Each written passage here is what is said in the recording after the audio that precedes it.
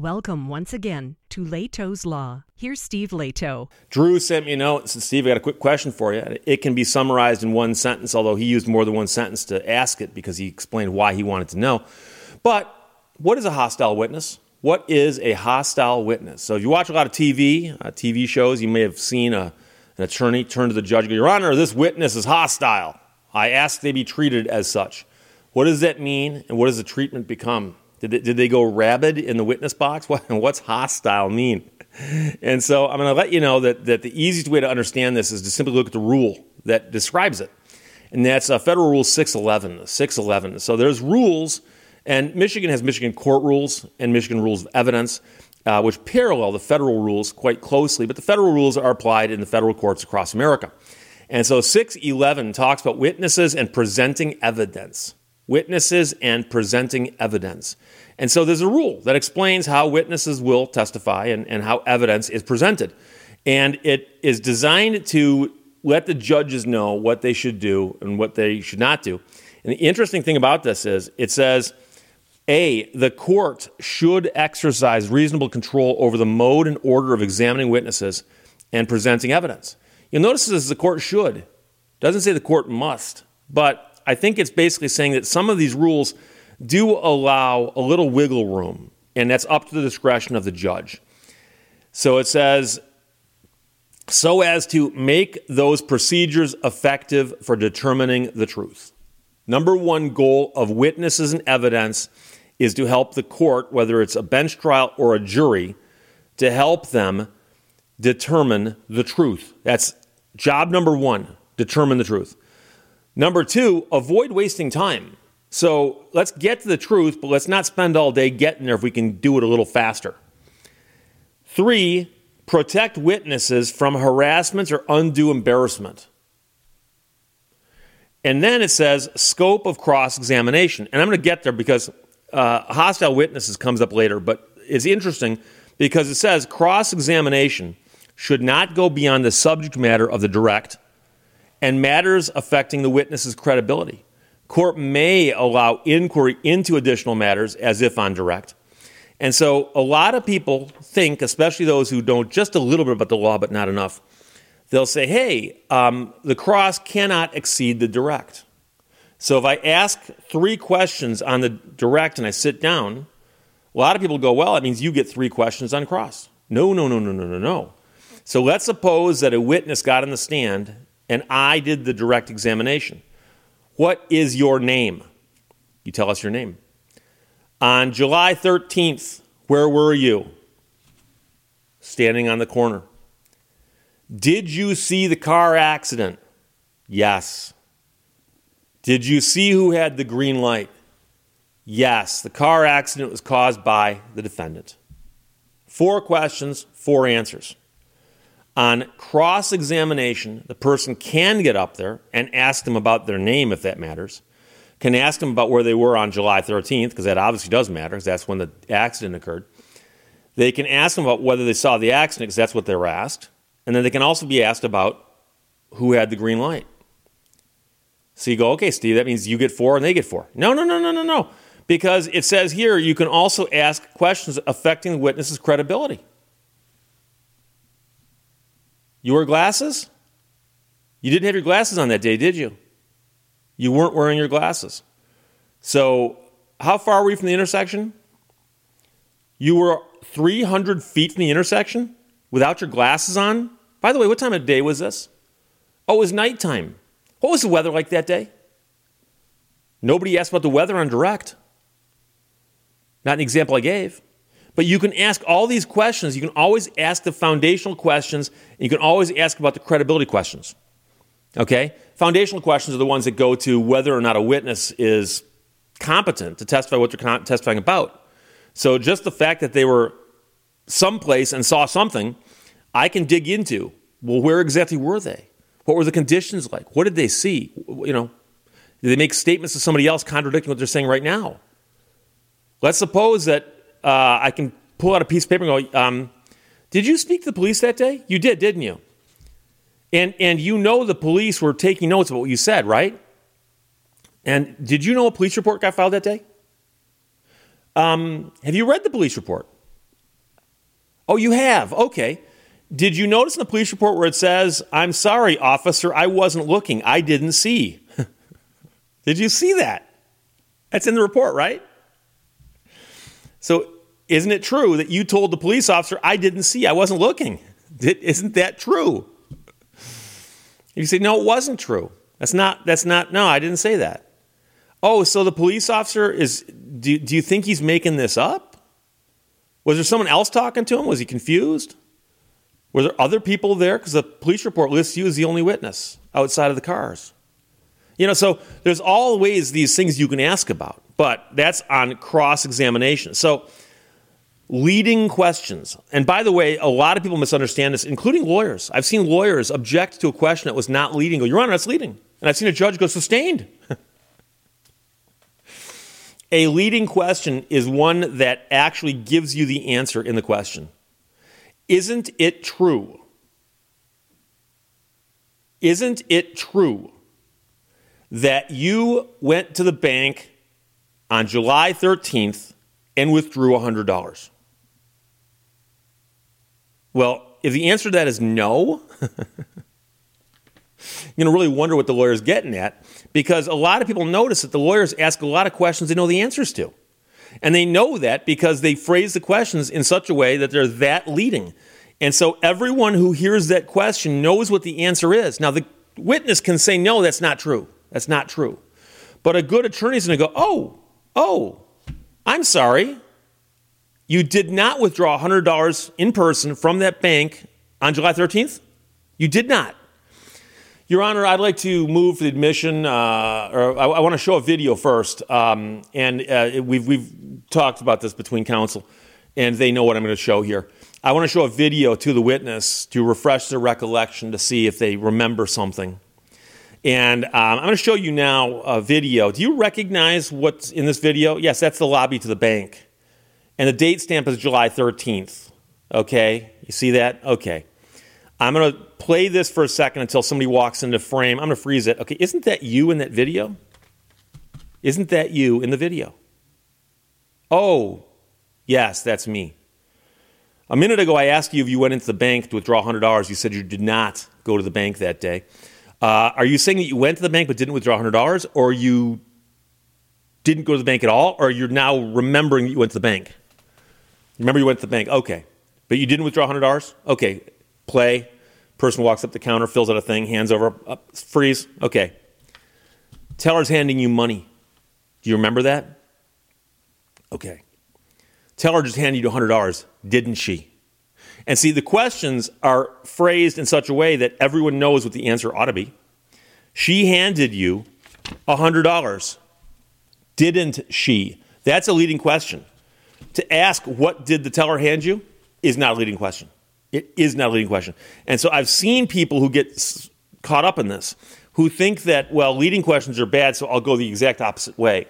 And they'll ask questions such as, what happened next? What happened next? What happened next? And that gets really, really boring. And so on direct examination, you're not supposed to use leading questions. On cross-examination, you can. So leading questions should not be used on direct examination, except as necessary to develop the witness's testimony. So sometimes, as a preliminary matter, you can ask questions that appear to be leading. What's your name? What do you do for a living? But those technically aren't leading. What's your name? That does not suggest the question. Your name is Steve Leto, isn't it? That's a leading question. What is your name? Is not leading. That is not a leading question. But it says, ordinarily, the court should allow leading questions on cross-examination and when a party calls a hostile witness, an adverse party, or a witness identified with an adverse party. So I am plaintiff's counsel and involved in a car accident case, so there's a defense counsel and a defendant over there. If I decide to call the defendant in my case in chief, I can. And once they're on the stand, I can ask leading questions all day long, like I'm cross-examining them, even though they're my witness. And I've seen somebody go, Your Honor, he's cross-examining his own witness. And you go, Your Honor, I've called a party that's a hostile witness, or at least an adverse party. And they're identified as an adverse party because they're identified with an adverse party. Rule 611. The judge is going to look at the other side and go, of course it's their own witness, but it's the other side. Okay? But a hostile witness is not defined here. And that's not defined because they presume that you know what it means. I should end the video right now. No, I'm just kidding. A hostile witness is one you call, not identified with the other party, and not the other party. And for whatever reason, they don't want to be there. They don't want to be there. They don't want to answer your questions. So you ask them a question like, you call them your case in chief, right? And they're not an adverse party. And you say, where were you on July 13th? It's a whole day. I don't know. I was all over the place. Well, did you ever find yourself at the intersection of such and such and such and such, and where there's a car accident? Can you be more specific? I don't know. And that might not seem that troubling, but somebody who is giving you a hard time on every single question is going to get you into the situation where you are wasting time, which you'll recall was number 2 in the considerations regarding witnesses. Number 1, determine the truth. Number 2, avoid wasting time. So you get a witness up there who's giving you one-word answers that aren't really appropriate. They are pretending to not know what you're talking about. They are just wasting time. And, Your Honor, I would ask for permission this time to treat this witness as a hostile witness. And the court grants that, and I've seen it done before. I've seen it done fairly recently in a couple well-televised or in a couple well-publicized trials. That you can then shift gears, Muncie Rock Crusher, and you can go into cross-examination mode. So you called them; they are your witness in your case in chief. And you tried using the non-leading questions. It didn't work. They were trying to combat you. So you have them declared a hostile witness. Now you can say, isn't it true that on June 13th, approximately 4:15 in the afternoon, you were standing at the intersection of 4th and Main, and you saw a car accident at that time? Didn't you? And if they say yes, you say, okay, and you move on. If they say no, you may have to back up that question and say, well, on June 13th at 4:15 p.m., were you at that intersection? And if they again say no, now you pull out whatever it is, such as the police report, and say, well, I've got a police report in my hand. Have you seen this? And it lists you as a witness, doesn't it? And the police report says that the accident occurred at 4:15 on July 13th, and according to the police report, you were standing near the corner. Are you saying that statement's not true? Now, I know somebody would be going, Steve, that's hearsay, it's hearsay. It's not being offered for the truth of the matter asserted, but hearsay is not just another video, it would be another series of videos. The point is that there are witnesses who don't want to testify. And so getting answers out of them that are narrative in nature will be like pulling teeth. And so a court can allow you to treat them as hostile. And all that means is you go from asking the normal open-ended questions you normally ask on direct examination, and you can shift gears and ask them the leading questions that you normally do on a cross-examination. And if you've seen it done well, it's an art. It's an art form. And I've seen some attorneys who are very, very good at it. And it doesn't have to be hostile in the nature that most people use that word, but it just simply means that the mode of questioning is going to change. And it gives the attorney more leeway to make up for the fact that the witness is uncooperative. That's what it means to be a hostile witness. And the attorney would have to ask the court to so declare the witness. And the court will usually see what's going on and not argue with it. Now, I've seen it before where an attorney who was not doing a very good job asked a couple bad questions and got a couple bad answers back and said, Your Honor, I'd like to treat this witness as hostile. And I've seen the other side object, and the judge deny that by saying, you're just not asking the right questions. And this is unrelated to that, but I'm going to have to tell you this because you might say, Steve, what's a bad question? I'm just talking about where the attorney doesn't get it. And I had a deposition once, and depositions are where you get to ask a witness questions under oath, but not in court, in front of a court reporter, and they're under oath, so it can be used later in court as testimony. And my client was being deposed, and so we all went to an office and sat in a conference room as a court reporter, and me and my client, and my opposing attorney and her client. And at the very, very beginning of the deposition, she asks my client, do you have a driver's license? And he goes, yes, I do. She goes, can I see it? He goes, I don't have it on me. And she goes, oh, well, how'd you get here today? And he goes, I drove. She goes, do you always carry your driver's license when you drive? He says, yes. She goes, well, I'm going to repeat my question. Can I see your driver's license? He says, I don't have it on me. Now, I'm not making this up. It went like that for about 5 minutes. And she kept asking more and more specific questions about, do you ever drive without a driver's license? No. So every time you drive a car, you have a driver's license with you? Yes. You drove here today? Yes. Can I see your driver's license? I don't have it on me. And exasperated, she turned to me and she said, Steve, your client's messing with me. And I don't remember if this is on the record or not. I did not get a copy of the transcript. I should have, because it was one of the funniest things I ever saw. I was laughing inside, but I had my poker face on. And she goes, Steve, your client's messing with me. And I said, no. And the court reporter is giggling. And this opposing counsel is getting very, very upset. And she goes, Steve, where's his driver's license? And I said, don't ask me, ask him.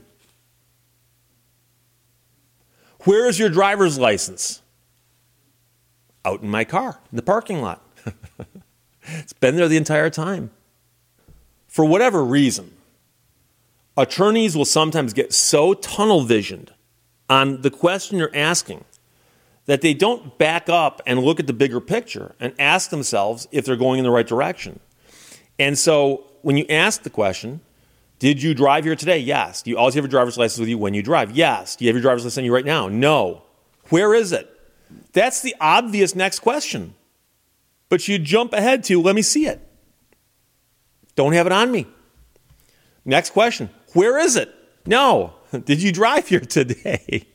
And it was like watching one of those stupid loops that happens when you poorly program something in BASIC back in a day when people were doing that.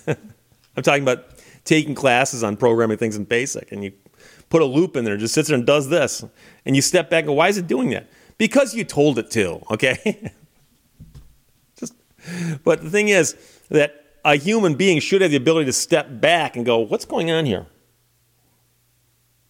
So if an attorney is asking good questions and the witness is trying to weasel out of them for whatever reason, you can then ask the court to declare the witness hostile. And all it means is at that moment in time, you can use leading questions which normally should not be used on direct examination. That's all it does. So it's not a bad thing in that sense. It's not like it's going to be a scarlet letter. It's not going to, impact what tax rate you pay. All it's going to do is mean that the attorney that you were just messing with now gets to mess with you. And so, like I said before, I've seen some attorneys who are so good at cross-examination, I wouldn't want to be declared a hostile witness with them. But I'm not often a witness in court either, so there you go. But Drew, thanks for sending the question. In case you want to look up the rule, that's 611 on witnesses and presenting evidence, and that's what a hostile witness is. Questions or comments, put them below. Let's talk to you later. Bye-bye. Thank you for watching Lehto's Law. The only difference between a good and a bad haircut is about 3 weeks.